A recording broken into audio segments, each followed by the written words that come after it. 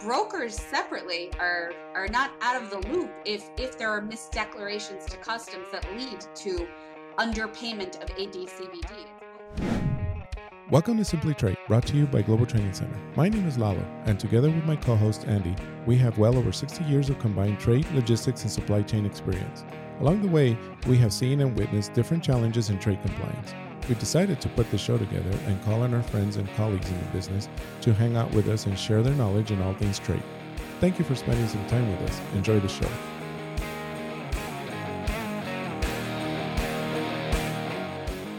Hey, Andy, I think in today's show, we're getting ready to open a big can of worms. This topic is just going to probably just trickle on to quite a few more episodes down the line, but we have lined up a couple of guests that are heavily into anti-dumping and countervailing duties. And so that's what I mean by opening up a can of worms. It's just you don't never know what you're going to get into. Mm-hmm. Well, with anti-dumping, ADD, as they would say, anti-dumping duties and countervailing duties, CVD, that is a heavy topic. It doesn't apply to everything, but so the frequency may not be there as far as a lot of commodities, but the risk is astronomical if you do not handle and declare properly commodities that you're importing that have anti-dumping or countervailing cases against them.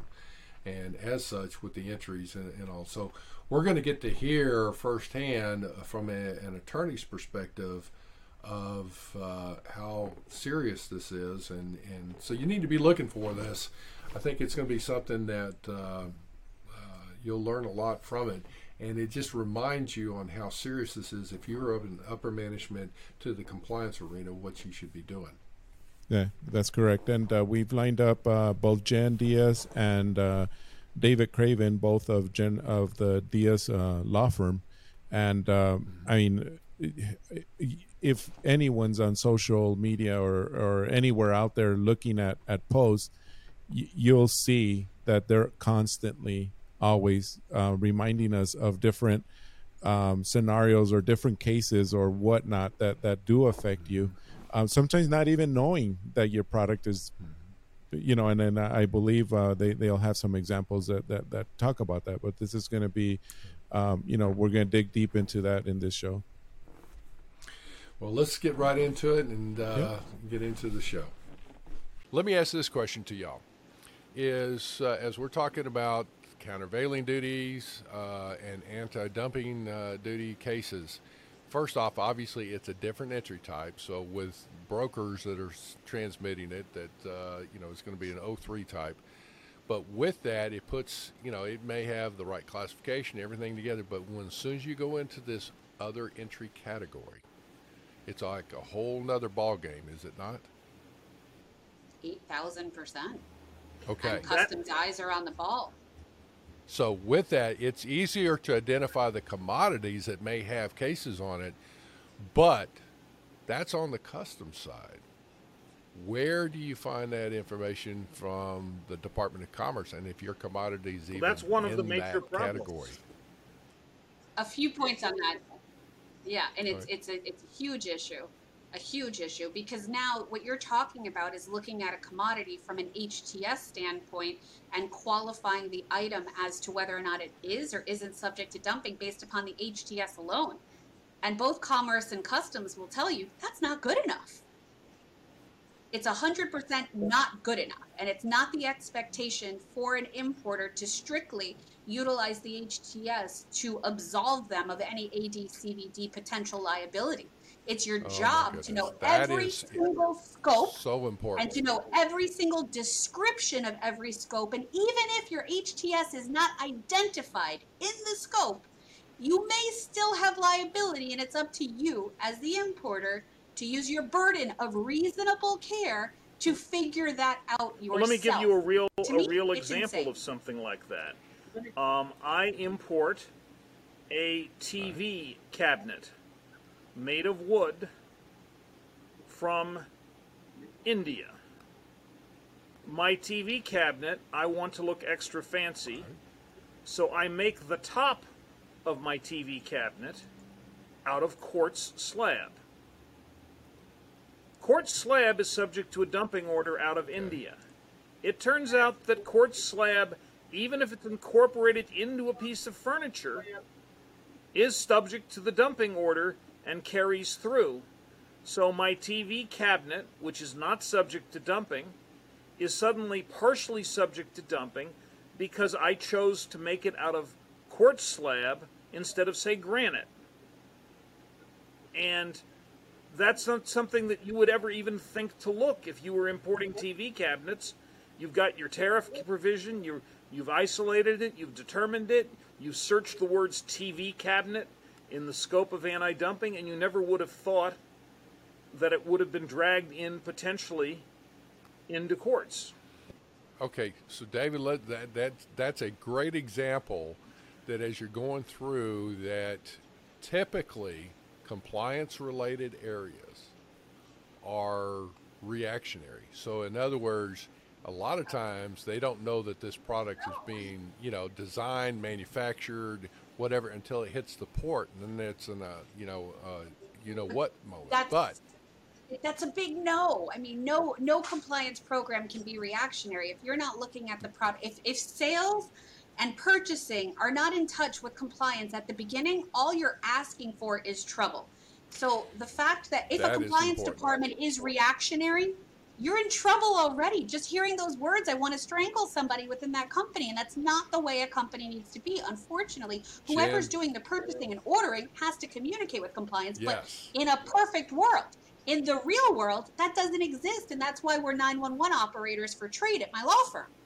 Right. Because everybody. To that point, let me ask something. No, let me jump in here.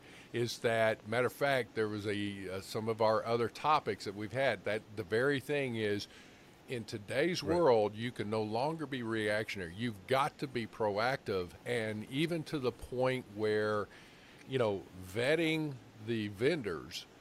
That process has got to include the compliance and a thorough vetting of it. But then also, as we go through, let me ask this question, is that as we're talking through these anti-dumping situations in the design and all that, is that what about the liability of the C-suite?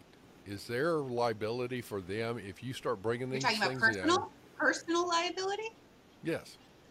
We've got some good stories on that as well. So some really good stories, but yeah, it's. So I've seen some things where I've seen some things where, people try and use the scare tactic. Well, potentially whatever, but I mean, in real world, and as it's coming through, gaining the support of the upper management and the executive levels is paramount in a compliance arena. But this is one of those things where, as we're looking at it, in particular, you've got, of course, everybody knows the CEO and COO, possibly the CFO, but and then whatever officer that the logistics and the compliance rolls up to. So, but what happens in that scenario there with what you're talking about? It looks like David's example is like the wheels come off on this thing. Let me start here without disclosing too much, and David will happily chime in and cut me off where I need to be cut off. But the reality is, when you have a corporate entity, whatever formation it is, the idea between the company and the individual owners is the company is supposed to shield and protect the owners from personal liability. That's always the intention.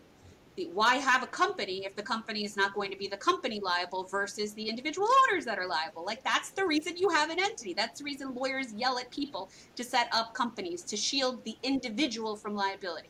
When I see individuals importing, I scream at them consistently. You should never be giving your social security number out. Why? It's idiotic. Create an entity. Have that entity be liable. But in this day and age, what we are seeing on the ground, and we have active cases that look like this now, which is very interesting for us because it's a whole new world with customs, is enforcement of AD/CVD and collection of revenue by customs right now as the revenue collection agency, which is 100% their role for the Department of Commerce. Just like customs collects TTB excise taxes, I have those issues as well. Customs collects AD/CVD revenue on behalf of commerce, and customs number one priority trade initiative is making sure they're collecting the right amount of money down to the freaking penny. What is the right amount of money that customs should be collecting? And if customs believes that you're cheating them in any way, shape, or form and not giving customs the right amount of money, whether or not that's transshipment, whether or not that's changing countries of origin, whether or not it's whatever the scenario is, we are seeing customs act more aggressively now than ever I've ever seen before. David's been in this game for 40 plus years. I'm only at almost 20, so I'm a baby. But in my almost 20 years of doing this, I have personally never seen personal liability until this year. Personally, that's my experience. David has experienced seeing personal liability before because he was involved in a different case, but in different instances. But I will tell you, in my 20 years, I am now seeing personal liability for ADCVD wrongdoing, alleged wrongdoing on a personal level versus I would always be able to tell you before this year, have an entity. The entity is what protects you. And I know David has strong opinions on this too. Your problem isn't just, in fact, it isn't necessarily even primarily your liability for misacting. Because you can be completely innocent and customs can say, you know what, you did everything you could, but your anti-dump, the product you're importing, is subject to a 570% anti-dumping duty, and you only mark your product up 10%. So my customs penalty is only going to be, the most I could assess is 110% of your imported value, but I can collect anti-dumping duties of 500% of your imported value. So this isn't just, am I doing something wrong? It's, even if I'm doing something right, but I turn out that I was misinformed or had it wrong, or Commerce changed their position, I could suddenly have my company subject to these massive duties, and in theory, thanks to some really horrible Court of Appeals decisions, they might try to go after the officers and individuals for duty. And I'll give you an example. I had a case, and I can't disclose the full detail, but they went after the president and owner of the company, and they went after him for a customs penalty, and they went after him for unpaid anti-dumping duties. And they went after him initially for $300,000 in penalties and $3.5 million in unpaid anti-dumping duties. And we convinced Customs that he had not done anything wrong, and Customs eliminated the $300,000 penalty. And they still said, but because you were the owner of the company, we're going to imply the law that we're going through, and you must pay the money anyway as the duty. And his response is, but I didn't do anything wrong. That's right. There's no penalty here, but there's $3 million in duty. And it's hard to get rid of that duty. It's not impossible, but it's hard. And I've got a case going on right now where I have a client that their Customs is going after them for duty that accrued 17 years ago, and the company involved closed as a business 12 years ago, and the Customs is now going after the owners of the old company who have started a new company in a similar but not identical line of business for all that money. And it's un-American. Wow. And it shouldn't be happening. And well, you can't make it up. Right. Well, but I also want to bring up a point that we don't necessarily talk about often, but brokers I'm seeing liability on as well in a separate entity. So you have the importer, and I tell every importer your two most important relationships are your broker and your lawyer. So if you don't have a great customs broker, that's another story. I mean, that needs to be a very important coveted relationship. What we're seeing is Customs is also similarly going after brokers, saying, you broker, you didn't enter this as a type 3.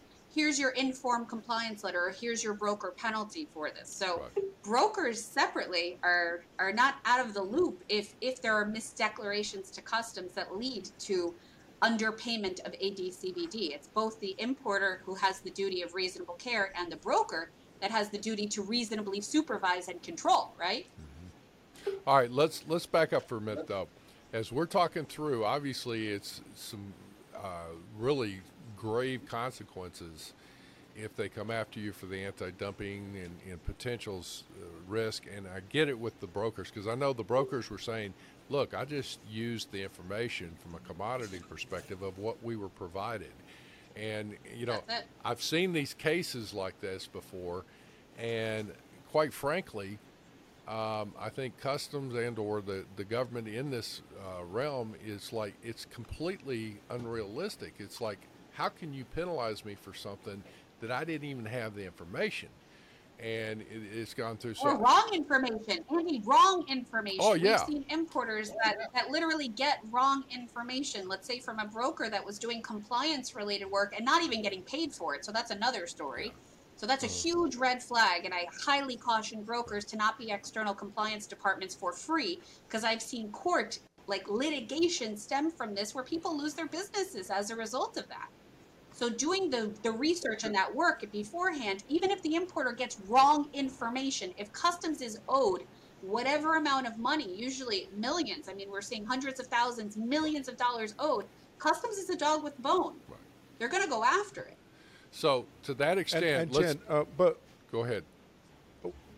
No, go ahead, Andy. I was going to ask about maybe this might work. I was going to ask, okay, so you're talking about all these, and David as well. You're talking about all these, consequences. But what if I'm sitting? I mean, we see this all the time. We have this guy at Etsy. We have this gal on Amazon. They don't have a big corporation behind them. I mean, how? And they're gladly selling all this stuff coming in. They're under greater risk. They're under greater risk. Yes. Well, of course, but right, because they are the CEO. They are this. But Lalo, they get caught too. They really do. And what happens is we consistently see those small guys come to us that say, I don't have this kind of money. I just don't have it. I'm getting these bills from customs that are gazillions of dollars. And do you think I'm made of money? I don't have it. I didn't make Let me give you a real life example of how extreme this can be. There was a case a few years ago about a woman in a bar who met somebody who said, will you sign a customs power of attorney for me so that I can make entry in your name? And this person made entry of a bunch of agricultural products that ended up having a notice of redelivery filed. And the person didn't file the notice of redelivery. And customs went after the woman in the bar who signed the piece of paper and got a penalty of $2.5 million against her for basically, they said, well, you should have known better than to sign in a customs power of attorney. And the answer is, she was in a bar, she was probably drunk. But everything we've been able to tell, this woman had no means of support. Someone offered her $200 to do something that was simply signing a piece of paper, versus $200 to do something far nastier. And isn't that insane? Insane. $200 in a piece of paper and you can ruin your life. The Court of International Trade has some good judges and bad judges, and she got a bad judge, and this judge said no mitigation, and she now has a customs debt attached to her of $2.5 million. So, Lalo, perfect example of your small company. I mean, we have real life examples all the time, unfortunately. We've had a client for the past couple of years with a small business. Broker gave him advice that the product was not subject to anti-dumping. Imports, no anti-dumping. Next thing you know, $500,000 in bills from CBP. Let me add the big companies. What do you do? Customs doesn't go after, if I am a 500-person company, Customs doesn't go after the owners, the CEOs, the CFOs. It leaves them alone. It only goes after the owner or the CFO or the CEO if the company is 10 employees or 8 employees. So the big companies all get walks on the penalties. The company might get a penalty, but no individual is going to get a penalty. If I'm Ford Motors, I am not going to have Henry Ford the 23rd is not going to get a personal penalty even if he were directly involved, they're just going to leave him alone. But if it's Craven Imports and it's me and my brother and sister and kids, customs will go after me personally. And so in some ways, it's a bigger problem if you're not a large company. And it's really unfair. So to that extent, let me ask this, David, though, and I agree that is completely unfair. But to that point is, as we're talking through it, let's get ahead of this ball game, because it's, right now it's like, all right, I'm scared to death to even import anything. And yet there are people needing to do that. It's stimulating trade internationally is just part of our global economy now. So to that extent, hey, I want to import a widget. And what do I need to do here? Sure. A lot of homework and due diligence. I call that pre-compliance. Right.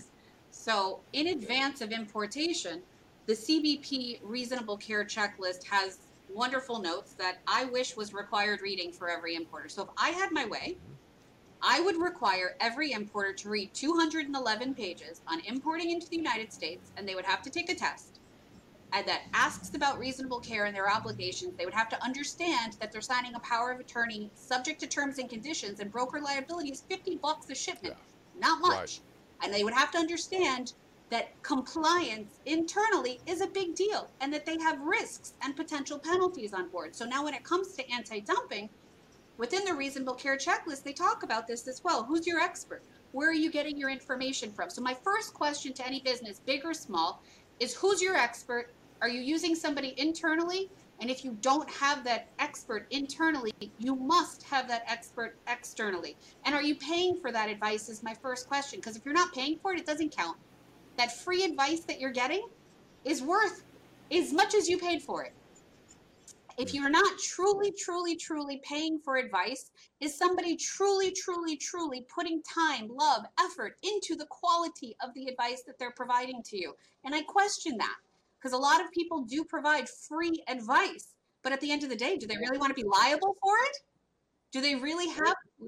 Unfortunately, we see a lot of it, and I think a lot of it's out of the goodness of their heart, and they're trying to be great, trying to be helpful. But when it comes to anti-dumping, you have about 10 different sources you have to look through at the same time in order to figure out if your particular product is subject to the scope. Yes. I've talked to CBP about this when we were at their summit last week, and I said, look, you've got a new sexy AD/CVD page. I love the concept of it. I love the thought and the theory of it. But there's a problem. And the problem is you can't just go to ACE, the Automated Commercial Environment, the AD/CVD lookup. That's not good enough. You can't just go to the initiations of investigations. That's not good enough. You can't just go to, you have so many things you have to search at the same time in order to truly understand and vet whether or not your particular product is potentially subject to an existing AD/CVD scope or a potentially existing or initiated AD/CVD or something that's coming on the horizon. I mean, the problem is it's an area that to me is more confusing than it should be, and it's more difficult than I think it should be, but it's not the same as, for example, reviewing CBP's cross when you're trying to find AD/CVD rulings. The public does not have access to access, which is the DOC, the Department of Commerce website. You don't have access to see the scope rulings, which are very different than binding rulings. Your binding ruling is for your HTS, your valuation, your country of origin, classification, and so on, your FTA applicability. But that doesn't do anything for you for AD/CVD applicability. CBP is not going to opine on that because it's a commerce question, not a CBP question, and that makes it really interesting because now you have two federal agencies that you're dealing with at the same time that both work drastically differently, and you're expected and obligated to understand how both of them work. So if you want to truly understand if your product is or isn't compliant or isn't subject to an AD/CVD scope ruling, technically you have a process where you could ask Commerce via a scope ruling request. That process used to be I would say a little bit more simplified, but you're still party to a litigation. You still have to serve everyone who's part of that particular case. It used to be 45 days, and Commerce would find all sorts of reasons to reject and make you refile, which we've seen as a fabulous trick to get another 45 days, for example, out of you. But now you don't even have that 45-day window. It could be more than that 45 days. So in the customs side, if you want a classification ruling, you know you have your 30 days, and CBP should be issuing your ruling. That's great assurance for a time period. On the commerce side, you may not get your ruling, your scope ruling back within that 45 days that it used to be. It may not be 60 days. It could be longer. So you potentially have to wait. So in my opinion as a whole, and I want David to give some of his thoughts on this because he's been living, eating, and breathing this for so many years. He's my ADCVD guru. You need somebody like a David to say, I've looked at your product, I've looked at the description, I've looked at what I believe your product is and what the intended use is, and I've compared it to my knowledge of the scope rulings of what's going on and what's being initiated. And in my opinion, you don't have anything to worry about, or you really do. These are the scopes we need to look out for. Or your HTS may not be included in this scope, but if you look at the description, what your product is, what your product does, what your product's being used for, it's clearly defined inside of the scope in the description, and it really is subject. Okay, we have talked about a lot of detail here, and this is one of those topics that takes a little time to digest, but we continued on the conversation. So for the sake of time, we're ending this first show for now and go to this part 2 of this, and you're going to hear some more good detail in this. So hopefully you'll have time to digest the information you just heard. And we're going to go now, and don't forget, go to part 2, and as we continue on with Jennifer and David. Thank you very much for joining us. Simply Trade is brought to you by the generous contributions of Global Training Center. You can follow the show and GTC on LinkedIn or Twitter and other social networks. Make sure you check out the show notes in the description for a full rundown of today's show with all the important links. Also, make sure you share this with a friend and subscribe on your favorite streaming platform. We really like hearing from you. If you enjoyed the show, make sure to rate and review wherever you listen to this podcast. If you or someone you know would like to be a guest on the show or would like to sponsor Simply Trade or suggest any topic you would like for us to discuss, please contact us via email at simplytrade@globaltrainingcenter.com, or you can DM us on Twitter at simplytradepod. Thank you again for the privilege of your time. Happy trading. Simply Trade is not a law firm or an advisor. The topics and discussions conducted by Simply Trade hosts and guests should not be considered and is not intended to substitute legal advice. You should seek appropriate counsel for your own situations. These conversations and information are directed towards listeners in the United States for informational, educational, and entertainment purposes only and should not be substituted for legal advice. No listener or viewer of this podcast should act or refrain from acting on the basis of information on this podcast without first seeking legal advice from counsel. Information on this podcast may not be up to date depending on the time of publishing and the time of viewership. The content of this posting is provided as is. No representations are made that the content is error-free. The views expressed in or through this podcast are those of the individual speakers, not those of their respective employers or Global Training Center as a whole. All liability with respect to actions taken or not taken based on the contents of this podcast are hereby expressly disclaimed.